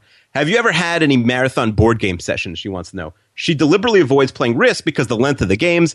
Sometimes, recently, her friends have been playing Settlers of Catan, which takes 45 minutes. After 2 hours, it seemed like none of them were going to be on speaking terms by the time they were done, so they quit. It was terrible. I once played a game for 38 days straight, but I think that's probably my record. Is that a board game, though? It's kind of boring. Second time was probably really boring. Yeah. The only thing I can sort of relate to is, as an Orthodox Jew, we don't use any technology, electronics, on Friday night till Saturday afternoon, Saturday night. And so when I was young, we played a lot of board games on Saturday afternoons because there's nothing, you can't watch TV, you can't go on the computer. So there was a lot of board games going on, right? Yeah. So one time it was, we had like 6 hours to go. And so we started a game of Monopoly. And it started about 5 of us, and it came down to me and one other guy. And it's been about 5.5 hours, 5 hours, 45 minutes. And similar to Kramer in this episode, I'm about to win. And then we looked up the clock and realized, oh, it's over. We're back on with access to TV, and we could go out, we could drive a car. And literally a 5 hour, 45-minute game that was probably 2 turns away from finishing, we both just basically flipped the board and we're like, all right, we're done. We don't need to see who wins this. So, like, to me, growing up, board games were only for Saturdays when there's nothing else to do. Right. I don't have enough friends to play any board games. I would love to play some long board games, but like I've tried with my wife before, and it's does not. Well, now the only like that board game that I mentioned, Dominion, that I play online, so I don't need any friends. Mm-hmm. My daughter likes to play, but maybe she's not listening. But I'm too good for her at this point. I think I almost need I have to find someone on my level. I don't want to sound like bragging because online I could find someone, but in person it's hard to find someone who could play with me at this point. Okay. What about Amir, Akiva? He wants to know, why would Newman use Jerry's apartment as a neutral place to keep the risk board? Jerry and Kramer are best friends, and Kramer spends practically all his time in Jerry's apartment, while Newman is Jerry's mortal enemy, a person who Jerry actually legitimately dislikes. It's the equivalent of the U.S. and Mexico having a meeting and using Donald Trump as the neutral third party. Considering how quickly Bonnie and Scott... Oh, there's a new question. Yeah, it's a good question. Why is he the neutral party? And as we said in the deleted scene, he doesn't trust Kramer to go in there. I think Newman realizes that Jerry just doesn't care. Right. And I think that Jerry... What is it to Jerry? He's going to help Kramer win this game? That's beneath Jerry. Yeah. I also don't think that Kramer would cheat. I think that Newman's concerns are unfounded about Kramer's cheating. I think that Kramer has been shown to be a stickler. Right. Without rules, there's chaos. I think that Newman should not have concerns Kramer would cheat at Risk. But a cheater probably assumes that everyone else cheats also. I guess he doesn't know of an honest world. That's a good point. A good psychological assessment, Akiva. Okay, and Amir also wants to know, considering how quickly Bonnie and Scott agreed to the menage, and in addition to the fact that they've clearly previously discussed this, doesn't it raise the clear possibility that Bonnie and Scott were already up to something, or at least had feelings for each other? Bonnie seems to scoff at all of George's questions, and he comes off as paranoid during the episode, but maybe he was actually onto something. It's a really good question. Yeah, it's a great point. We talked about this last week. Were the two roommates from last week's episode, had there been some sort of sexual history there, or at least experimentation, maybe the same is true for the issue of Scott and Bonnie. Maybe they had dated. Maybe, yeah. I mean, it's possible. Maybe they're like a Jerry and Elaine. Because she didn't mention that she had a male roommate. So clearly she's willing to withhold information. Because some people think like withholding info is not a lie, but clearly, she's in that camp where the withholding doesn't mean you're lying. I also think with these threesome stuff, like it's the type of thing that a person's done either 0 times or like dozens and dozens of times. And the fact that they're so into it and, and Scott looks so much like she's clearly attracted to him. In the sense that he looks exactly like her current boyfriend. Mm-hmm. I don't know. They're frisky. I don't know if, at the very least, George's suspicion that when Bonnie comes home, she discusses with Scott what happened is probably correct. Yeah, I don't know. Again, we do not have a threesome correspondent at this time, and no one volunteered. Have no way, especially, and do we need like it might have gone to my spam. I feel like that's the type of thing that could go to spam, right? Probably. All right. Finally, Chester says it makes no sense that Elaine, Kramer, and George were so close to the Drake that they had to get him a gift, yet they're not invited to his wedding. Some people have small weddings. Yeah. It's also weird that Jerry's in the wedding and we never see the Drake again. Mm-hmm. Like he's supposed to be in the wedding party. A wedding party is usually like 4, 6, 8 people. How like Jerry. I mean, I guess we've established that Jerry's kind of one of his best friends. But have you ever? Now I'm asking the wrong guy. Mm-hmm. I should ask this Let me ask this to the audience, and if anyone has a good story here. But I wonder if anyone's ever been asked to be in a wedding party where it was weird. Like there should not have been in like the top 5 or top 7. Oh well, Akiva, it's never been for you. You're asking absolutely. Have you ever been in a wedding party other than family? Akiva, I should tell you that I have been in the wedding party of 3 different friends of mine from college. That's great. Yes. You're probably not in touch with any of them anymore, but that's fantastic. I text from time to time. Okay. I mean, no, that's good. It is funny. I do think that, like, I've been in wedding parties. I don't know how many, but they were all from high school friends. Mm-hmm. No, I don't have any high school friends. It's never, like, even if I'm closer with people now... I didn't have any high school friends when I was in high school. Right. I feel like, well, maybe, but I'm maybe the opposite, where it's like, those are still, like, the people I feel closest to, which is maybe, like, sad. Mm-hmm. I should feel closer to my college friends, but I was married already in college, so it was, like, a different situation for me. Mm-hmm. But if anyone has the story where they have been asked and like it was really awkward, or alternatively where they and we'll protect your anonymity, especially if it's the other one, where they weren't asked and it was like absurd to them, like they thought they were the best friend or something. I like to hear those stories. Okay, all right then, and so finally, Chester adds in, we see Scott's boxes in the Postal Service truck with a shipping address of 205 West End Avenue. It makes no sense that he would be shipping his boxes via the post office for a move in the same neighborhood. Maybe he could ask Keith Hernandez to help him move. Yeah, you use like Moishe's Movers or whoever that are all over the city. Why don't you use a moving company? It doesn't make any sense, right, to use the mail. I don't know. Maybe he sent the sofa and everything with the movers and then had boxes that he sent via the Well, it didn't work out. No. Okay. Akiva, what's the hashtag? Do you have any choices? The only thing I have written down was a big label, but that was a while ago. Do you have anything written down? I wrote down Chekhov's peephole. Okay, that's good. Chekhov's peephole is good. I'm not sure if anyone's typing that onto their computer, but it's funny. Oh, and we will avoid going with Devil's Triangle. Also. Yeah, definitely not. Definitely. And don't even click that hashtag. Who knows what's going on there? All right. Akiva, what's coming up next week? Okay, so next week we've got a cop trying to catch his white whale at last. We have George. He has no poker face, but he does have a toupee. Mm-hmm. It's the Scofflaw. The Scofflaw. A terrible name for the episode. Right. Toupee stuff is memorable, but the Scofflaw stuff, I think, is pretty forgettable, right? Well, why don't we just tell people not to listen? That's what you always say, but we again. But I feel like the podcast is. I would like to know I don't know if our buddy Sean Falconer could figure this out. I would want to know, because we asked Chester to rank the podcast going forward, but he has not done that. Why? What's he working on? I don't. He's a busy guy. He's got a new job. But also, I got to plug 32 Fans, a podcast where we're at the final 4 of the Greatest Living American. Almost done. Really dragging it out, right? Listen. It's an important decision. I don't want to just make some haphazard guess that I got to live with for the rest of my life. Okay. But yeah, it has been dragged out. But yeah, we're having a spoiler to say who's in the final 4? No, the final 4 is Bill Gates. Yeah. Barack Obama. Mm-hmm. Mark Zuckerberg came out of the weakest bracket. Yeah. and Muhammad Ali. I feel like a pretty reasonable Final Four. Greatest living American. Greatest living American. I say Zuckerberg is 4 out of 4, and it's not close. Oh, yeah, no question. He came out of that Al Gore region. Yeah. Okay. All right. Well, you can check that out. Search for 32 fans in 32 days. And if you lobby hard enough on Twitter, maybe Akiva and Chester will consider 8 fans in 8 days in the CFL preseason. I don't think we're going to consider it. Hey, I think, but if Falconer could do some sort of ranking of like the quality of the Seinfeld episode versus the quality of the podcast we do that week. I don't know how you would do that. Listen, he's got methods we can't even understand. He's doing 3D next level stuff, Rob. Okay.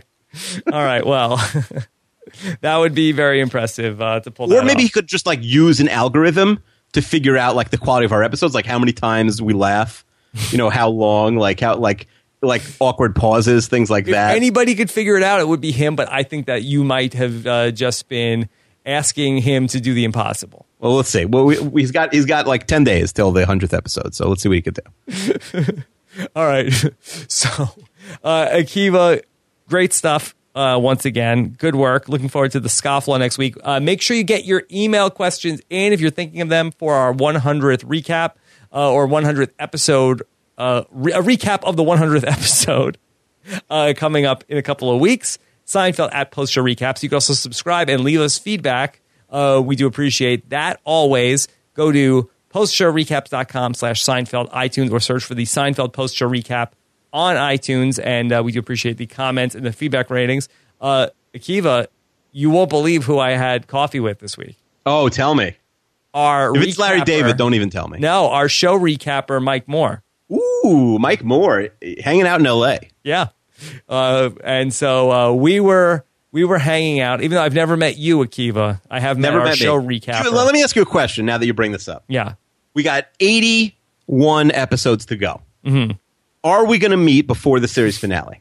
What is it? When are we going to schedule it to end? Fall 2017? Yeah, now we're maybe about the very end of August, first week in September of 2017.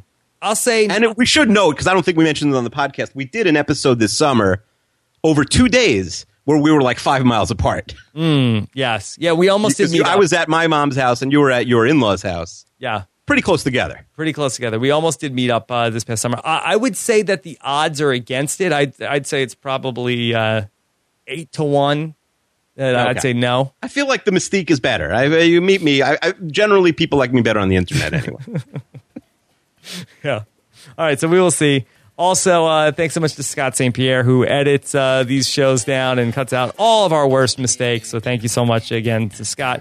Looking forward to reading your comments on postshowrecaps.com. Always appreciated when you guys give us your feedback about the episodes. And Akiva, anything else? No, I'm good. All right. That's it, everybody. Take care. Bye.